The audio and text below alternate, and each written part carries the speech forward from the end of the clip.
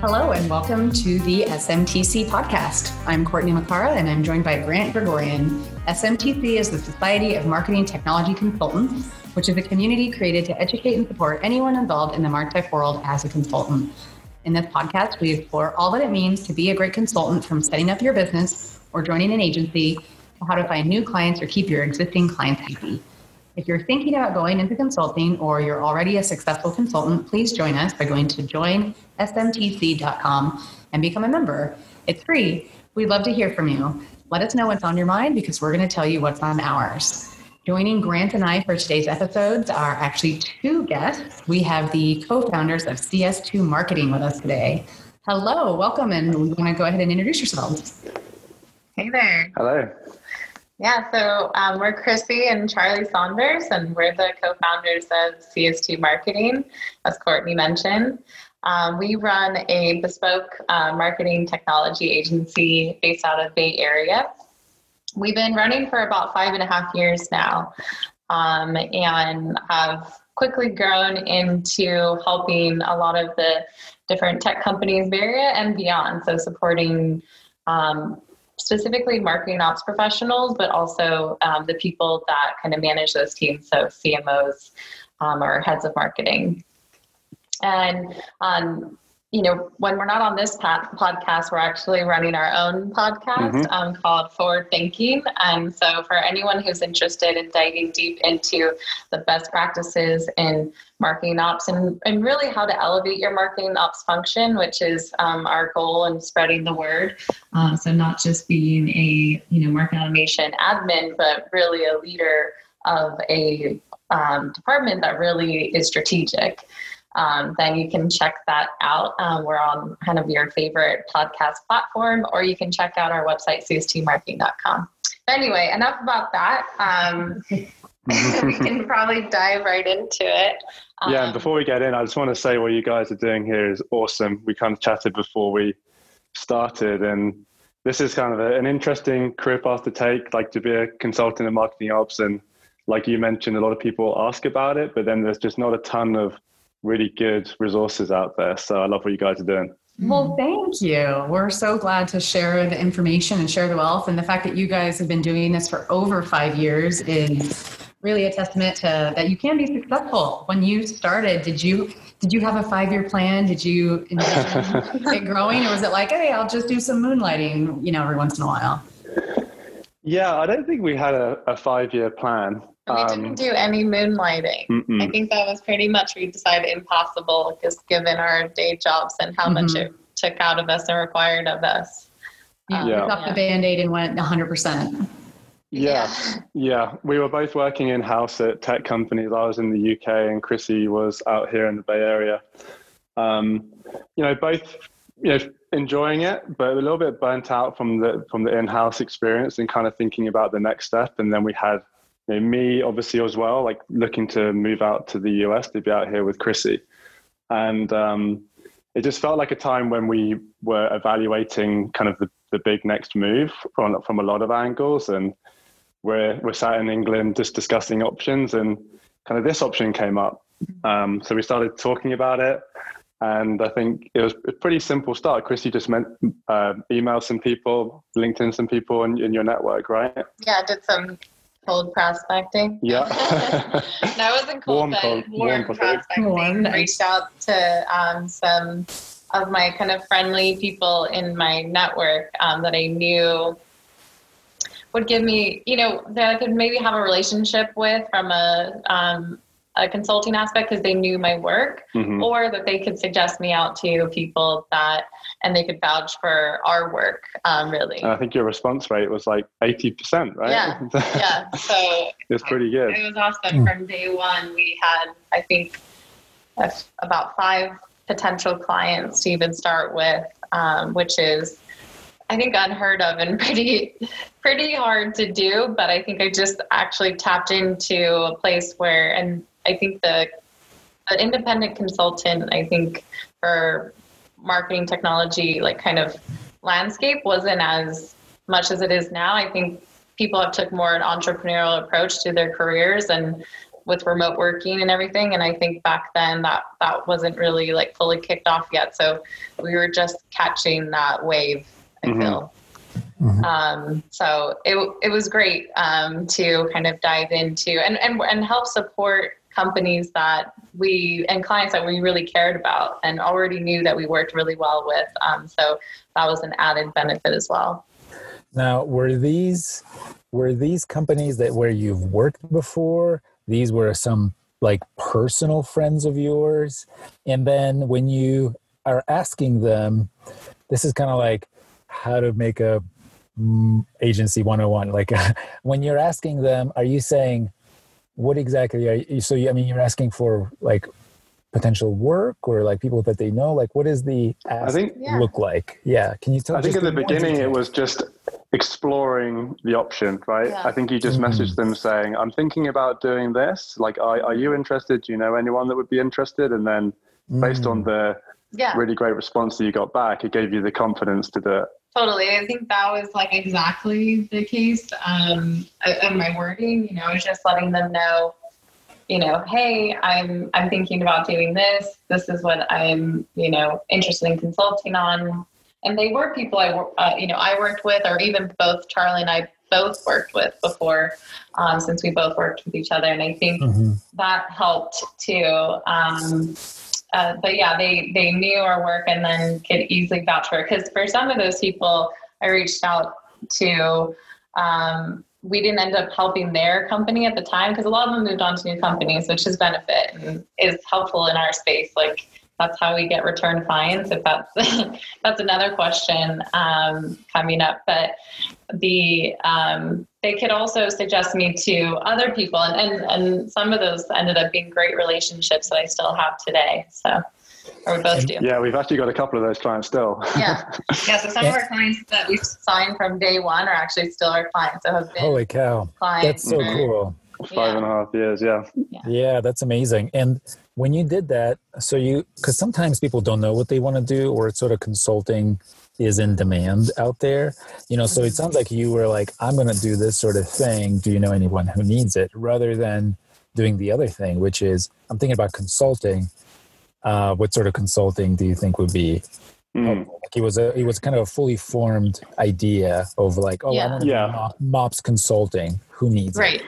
Yeah, I think as well, you knew a couple of people that were already doing it. So you knew kind of the simple business model of, hourly rate, this is about what people charge for this. And I remember actually when we were talking about it, we went through like, here, this is our salaries now. How many, the hourly rate that we think that we could get based on speaking to other people and knowing kind of what the market rate was, divide our salary by that. How many hours do we need to actually do to just break even on what our salary was? Yeah. And then we realized that there's a lot of upside here, because when you actually take a consulting salary rate, it really adds up quick to get towards an actual just salary.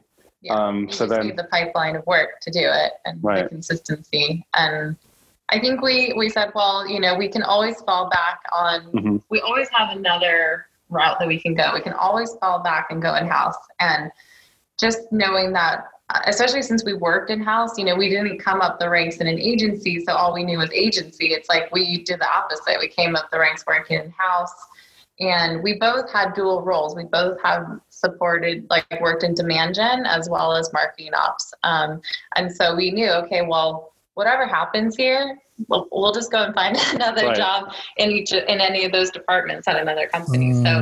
So we're always thinking about, the risk, but taking the risk and knowing what our other options are. Yeah, I think it was the timing as well, more than anything, right? You feeling like you wanted a new thing, me moving to America, it felt like just a good time to just completely just course correct and try something new. Totally. And we knew we liked working with each other, which is a benefit. It's very rare that because we actually worked for the same company a few months prior, about a year prior to that. Oh my gosh. And that's how we kind of met. We always joke we fell in love over Marketo.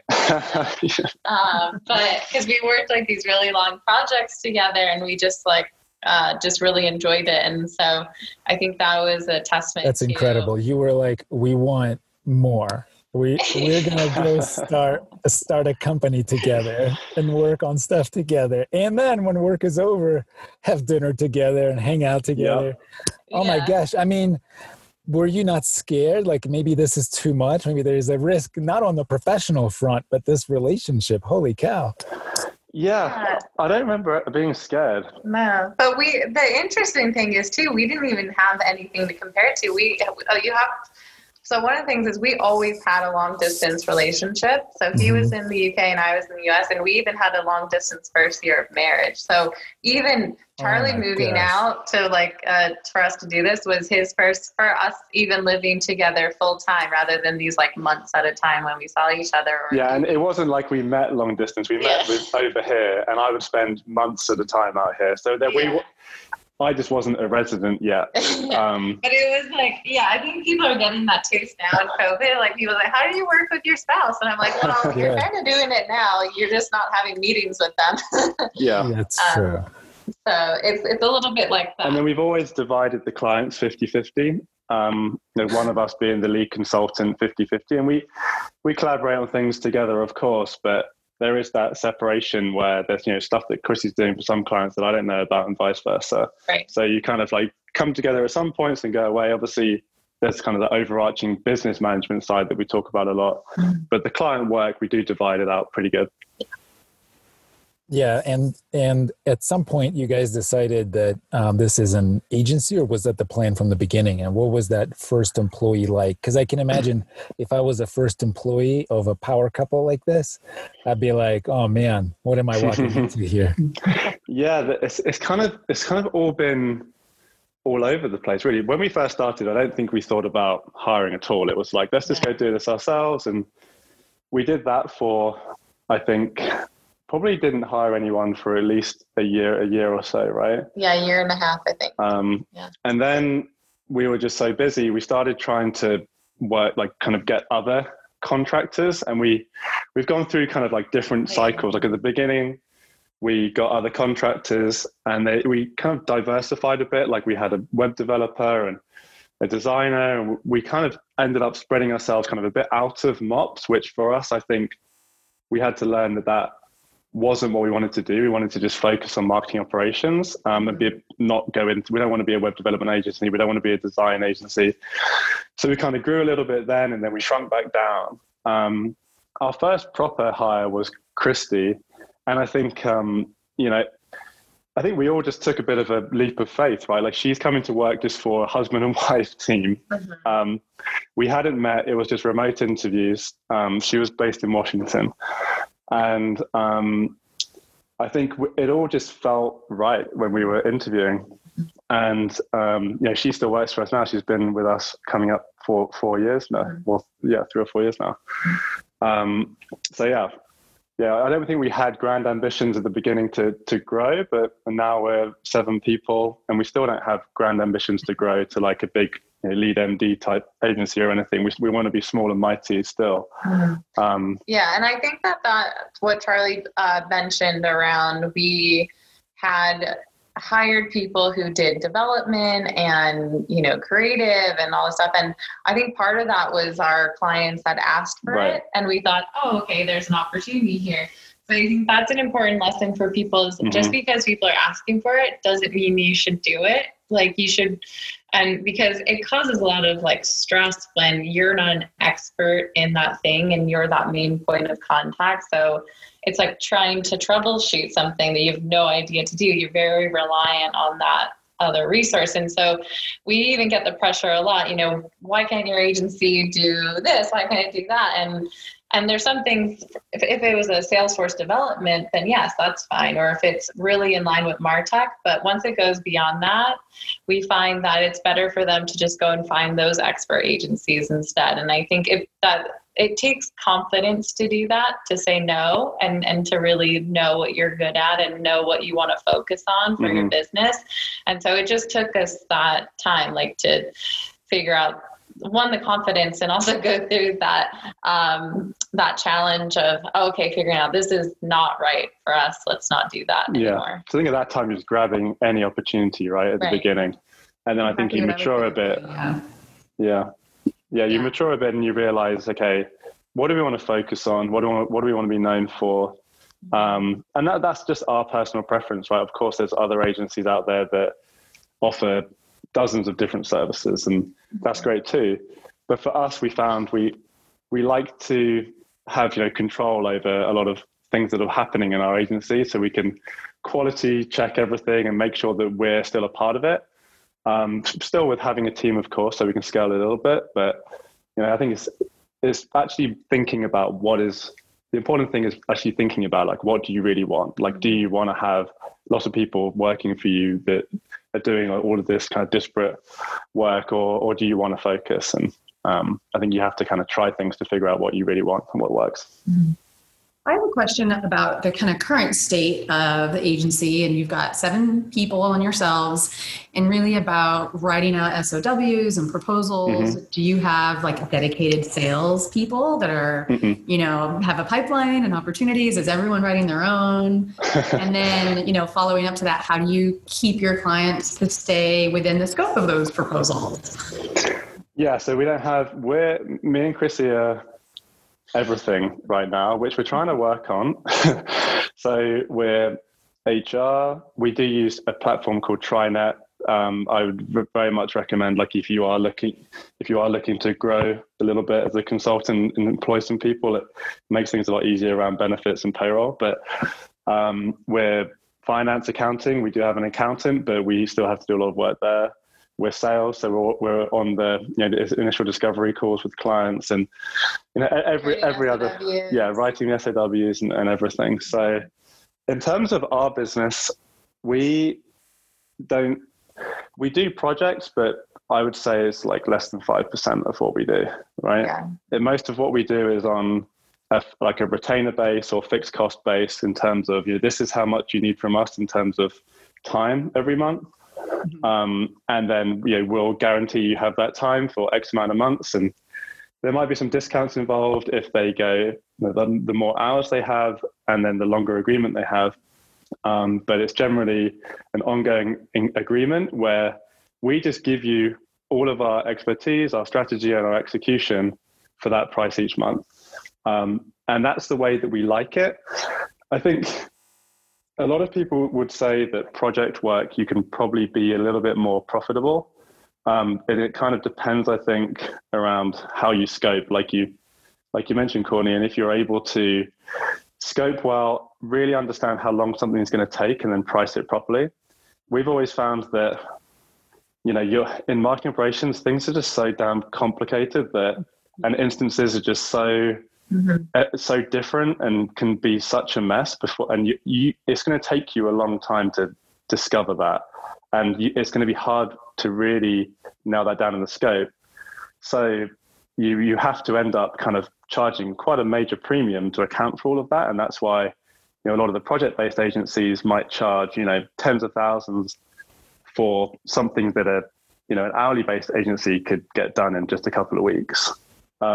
So because they're having to account for so much. Yeah, and I think that's part of why we started CS2, actually. I think both Charlie and I had experience with, okay, we have too much to do, so then our employers were like, okay, we'll use this agency. And then we found that, okay, this might be useful for some other companies, but for us, where we were really looking for extra pairs of hands and just an extension of our team, maybe because we couldn't get the head count, which has always been a challenge for marketing ops, is that we thought, and even a strategic leader, you have to know that like a lot of marketing ops people report into someone who is like the head of marketing or head of demand gen, especially when we were in-house, and that person never worked in marketing ops. So for them to give them any strategic advice on what they're doing was really not there. And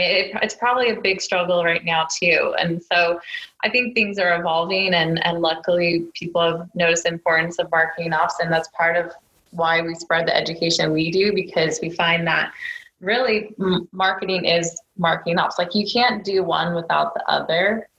And it's just so important, especially when that group just is super strategic and really is partnering, working cross-functionally with the team, then they can drive value. So anyway, that was a long explanation, but I think that those agencies where it's like a big PO for like one thing, like a lead scoring project, that's where we found a little bit like, okay, well, what about beyond that? Or it was even extra work to try and manage their work, check their work. It maybe wasn't to the standard that we wanted to do. So in the end, we kind of just felt a little bit like, oh, that kind of felt like it took more of my time than actually helped me. So just knowing that in the back of our heads, we're like, how can we really scale? And you know, I think you'll have maturity curves where now we're at a point in our careers where, you know, we're thinking about, okay, well, we want to really grow out our agency a bit more, but we don't want to be so tied to just like this hourly rate sometimes and in a different way. But, and so there is benefit to doing the projects like that. And I think, but there is also benefit to being kind of like that fractional marketing ops resource for them, where really they can tap you for a lot of things and be nimble. It simplifies the whole engagement, right? Like if you, with a project, there can be a lot of conflict when there is scope creep and you know, the agency's trying to make that project profitable, the client's trying to get what they need, and a lot of times the project can end up being quite kind of cookie cutter and standardized. And whereas like if you're able to say, okay, I think this is about what it's going to take, and I think in terms of time and hours and budget, but let's just have a kind of an ongoing relationship, then you get that project, and then other spin-off projects that come out of that, you get that too. And then that's why we've been working with our clients for so long, because just month after month, they just constantly need MOPS work. Like, so the work's never done. Yeah, but I think this is something that's super mysterious to a lot of people, and it certainly is still somewhat mysterious to me. Like a lot of times people have a fear about going to become a consultant because they're afraid that they might not find the project, or they may run out of clients or something. And that's why this idea of a retainer, long-term retainer, is so alluring, but also so it's seen as kind of something that's maybe harder to get than a smaller project. And to your point, it has really beneficial to both the consultant, because you kind of have steady amount of work, but also to the client. Can you sell the idea of the retainer? Like, you've been working with this client for 5 years. Like, surely by now they could have hired somebody and like built out a team internally and probably saved a ton of money. Because these retainers, like, okay, there is a trade-off between, you know, like one-off consulting hourly rate, and that could be very high, you know, because you're going to bother the consultant on your time, and you're going to say, get on the call with me for, you know, $250, $300 an hour. That's not uncommon. But if you say retainer, there's a bit of a trade-off. Okay, hourly rate comes down slightly, but you have consistent work big blocks per month, and that's what you're buying. And but it's still, I would think, a lot more than just hiring somebody outright. And if this is not a temporary state, I can understand if the company's like restructuring, or if they're not sure if this is a full-time resource. But I've met companies that year over year just have agency relationships, and they just like the person who actually works at the company just manages a bunch of agencies that do all sorts of work instead of managing a team. So why would a company ever do that? Well, to answer one of the questions kind of at the beginning there, we didn't start with a retainer. We started with literally just a one-page contract that said, this is our hourly rate. Whatever you want in a month, we'll bill. If you don't need us in that month, then you don't get a bill. We bill at the end of the month. That's how we got our initial clients. And then I think to be able to get a retainer or kind of a fixed cost arrangement, you need to have trust, or you kind of need to have a little bit of their reputation or something that they know what they're going to get. Because to sell a retainer to maybe someone who doesn't know who you are, it's a little bit more of a risk. But then I think my opinion is, and we see this a lot for our clients, right? They do hire, like we help our clients hire. I actually interviewed someone today from one of my clients, and that we're just an extension of their team. And if they hire other people, then yes, part of our job might go to that person, but there's still a layer of strategy, probably still some execution that needs to be done. Training, getting them onboarded. Exactly. And yeah, that's a great point, because a lot of times, MOPS retention is really difficult, right? Most people are staying in their job for like 1 or 2 years. So we've had multiple clients where we've trained the new person, they've left. We've been the cover while they're trying to hire again for a few months. We train the next person, then they leave, and then we're their cover. So I think there's that, but then also from a finance point of view for these companies, like, yes, the hourly rate that agencies like ours are charging, it can add up when you're doing a lot of work, but also, hiring a MOPS person in-house isn't cheap either. And they have to pay benefits and other taxes and other fees on top of that. Whereas for us, it's just that hourly rate, which generally is variable. So because there's a retainer, which is the minimum, it's less of a risk to them, because if they do need to cut back, they just cut back on agency time. They don't have to let a team member go. Mm-hmm. So our clients actually find it's a lot easier to have that agency support than get headcount for some of those reasons, I think. And I think it's a known skill set as well. I think anyone who's hired for these roles, I think it's really tough to get a standard of like a skill set. Yes, people have certifications and all that, but that's really just a technical savviness. And it's pretty clear that those are pretty easy to just study for and then pass. There's no, it's like the SATs, that doesn't mean that person's going to excel at a job someday. Mm-hmm. So I think for them, they know what our background is. They know we have experience. They know we have exposure to everything. And I think sometimes when you hire someone, it is a risk. You might get a really good person and you can try and get that sense in the interview process. But for them, having this other resource that has a real true breadth of experience, but also expertise, if anything, that is the true value there. Because you can try and hire a bunch of people, but then you might have to hire 3 people with that totals the experience that an agency would have like ours. Right. And because a person working for an agency, we someone in-house, right? They'll go in-house and maybe they've worked for 2 companies. They've basically, the most they would have done some projects that agencies are doing every day is they would have done it twice. Whereas someone from an agency, we've done that project, dozens of times. So a lot of what the client is asking for and the value they're getting is that depth of experience and the fact that they can ask us, what are other companies doing? Yeah. And we can say live, okay, well, I had this conversation with 10 of my other clients in the last couple of weeks. This is kind of what I think is the best way to go about this. Whereas someone in-house, yes, they can go, the communities have actually been great recently, over the last couple of years that have grown, the Slack communities, because you can kind of get that insight. But to be able to have that person on hand, we have shared Slack channels with our clients, they can call us, they can message us, we're having weekly calls with them. And just to be able to tap into that whenever they need it actually is a lot of value to them. And then they get all of the execution work to help them, because there's just so much work to be done in marketing operations these days.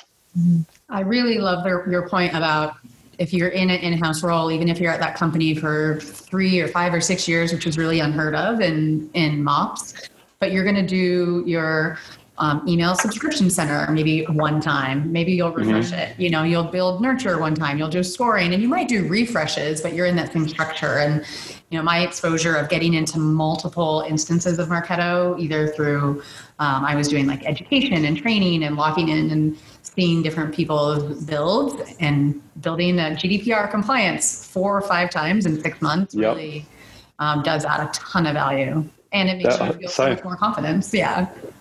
What about not the 5-year clients, but what about difficult clients? The scope creep, or they're just, either maybe using too much time out of your resources. And have you ever had to fire a client? Or what do you advise to your employees or your junior people of how to deal with those tough conversations?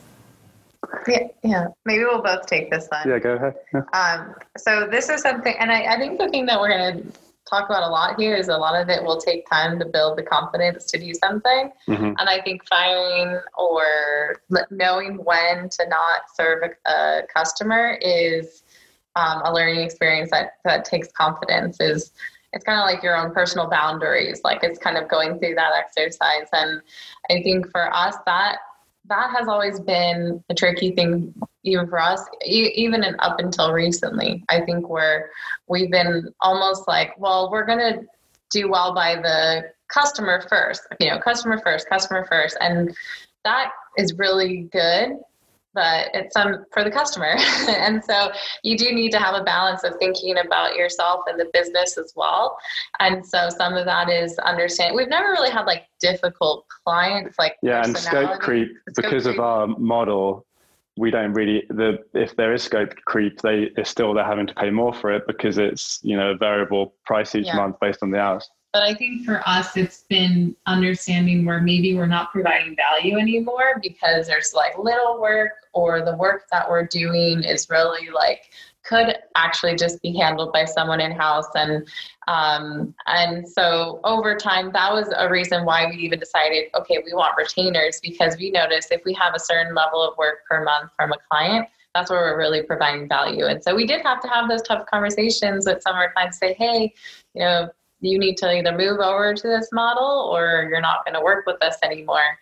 And that can be hard, especially if they've been a client for a while. But in the end, I think you do need to think about the customer, but also think about what's going to be best for you. And that helps you scale. Like we're just deciding, okay, we need that, because if we're going to hire someone, we need to know we have enough work to hire. We need that confidence knowing that we have this amount of work to actually feed the team. Yeah. And the goal isn't always more and more clients, right? No. It's better clients. And I think you're always going to have kind of different, along the journey with the client, there's always going to be some ups and downs in terms of like how much they need you, like kind of what we mentioned with when they hire. But I think for us, we haven't had like difficult clients where it's been, an angry divorce type thing. Of course, there's been, things we've had to deal with, but it's been more around like, I'm sorry, you just have like these days you're not meeting our minimum, that we don't feel like we can really do much, we can create much value for you, given like your budget constraints right now, or the amount of work that you're able to send us. So let's just cut ways, because I kind of always think about it like a, computer memory. We've got X amount of clients, and even if you're not working on that client that day, you're still having to remember like all of the intricacies in their Marketo instance, like what reporting they're looking for, and sales, like all their whole stack and everything. So that takes energy out of you, and if you're not really getting the return on that energy, you'll be better placed to put it into your other clients, and cut that relationship for now. And you can give them the option to increase and meet your minimum. But if they're not able to meet that, then it's better to just double down on the clients where you're really able to provide value, because it's more satisfying for you, it's more satisfying for the client, and it's going to be more rewarding for everyone. Yeah, and I think one other thing that I think is super useful to do is to have the client know what to expect. So if you're working on a weekend and answering emails on a weekend, that client is maybe going to expect you to answer on a weekend now, so yes.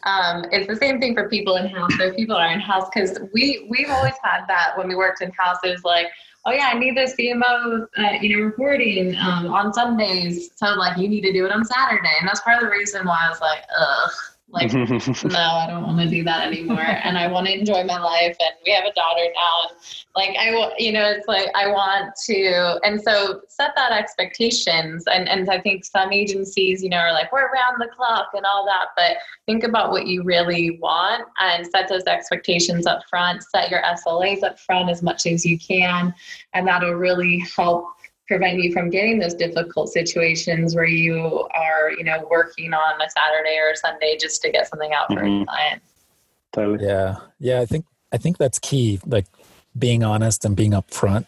That's usually how you prevent problems down the line. Absolutely right. The other thing that really struck, a couple of things from this conversation that I took away. One is that you are at 7 people and you've been kind of going at it for 5 years. Sometimes what I hear completely, undeservedly from people who are thinking about going to consulting or thinking about becoming independent is they say, no, I don't want to do an agency. I don't want to manage 100 people. And I'm like, what are you talking about? Like, you don't have anything right now. Do you know what I mean? You're an employee and your dream immediately goes to, oh, I'm an employee of a 100 people agency. I'm going to be so stressed out. And like, first of all, like, you'd be so lucky if that happened to you. And second of all, like, you don't have to. There is a level of control that I hear that you kind of have, you know, in terms of your schedule and being able to set boundaries, and then being able to dictate. Like, you can have an agency that's not big. You can just have a small agency, like a small, closely knit team that works together consistently year after year. That is such an awesome model. And I think a lot of people don't think about that. We tend to, because you don't really know, you know, how many agencies like that do you know? Like, a lot of the flashier agencies are big, you know, 100 people shops that you may have heard of, you know, and you've also heard of getting a job. But it's this like medium sized, smaller agencies. There are so many of them, and so many of them have like amazing people working, and really high satisfaction of life and getting paid really well. So thank you so much for sharing what it's like in that model. And I can also hear like so much passion in your voice for your clients. That is, that's so wonderful to hear as well. And you've given so many great tips and so much great advice. Thanks again for taking the time to chat with us. You're very welcome. Yeah. Thank you for having us. Yeah. And thank you for listening to this episode of SMTC Podcast. If you like this episode, please rate us and leave us a review. We will read the reviews and make this podcast better. The ratings also make it easier for other people to discover it. Also, be sure to subscribe. And if you haven't already, join the SMTC by going to joinsmtc.com and join as a member. It's free. We look forward to hearing from you. Thanks. Bye-bye.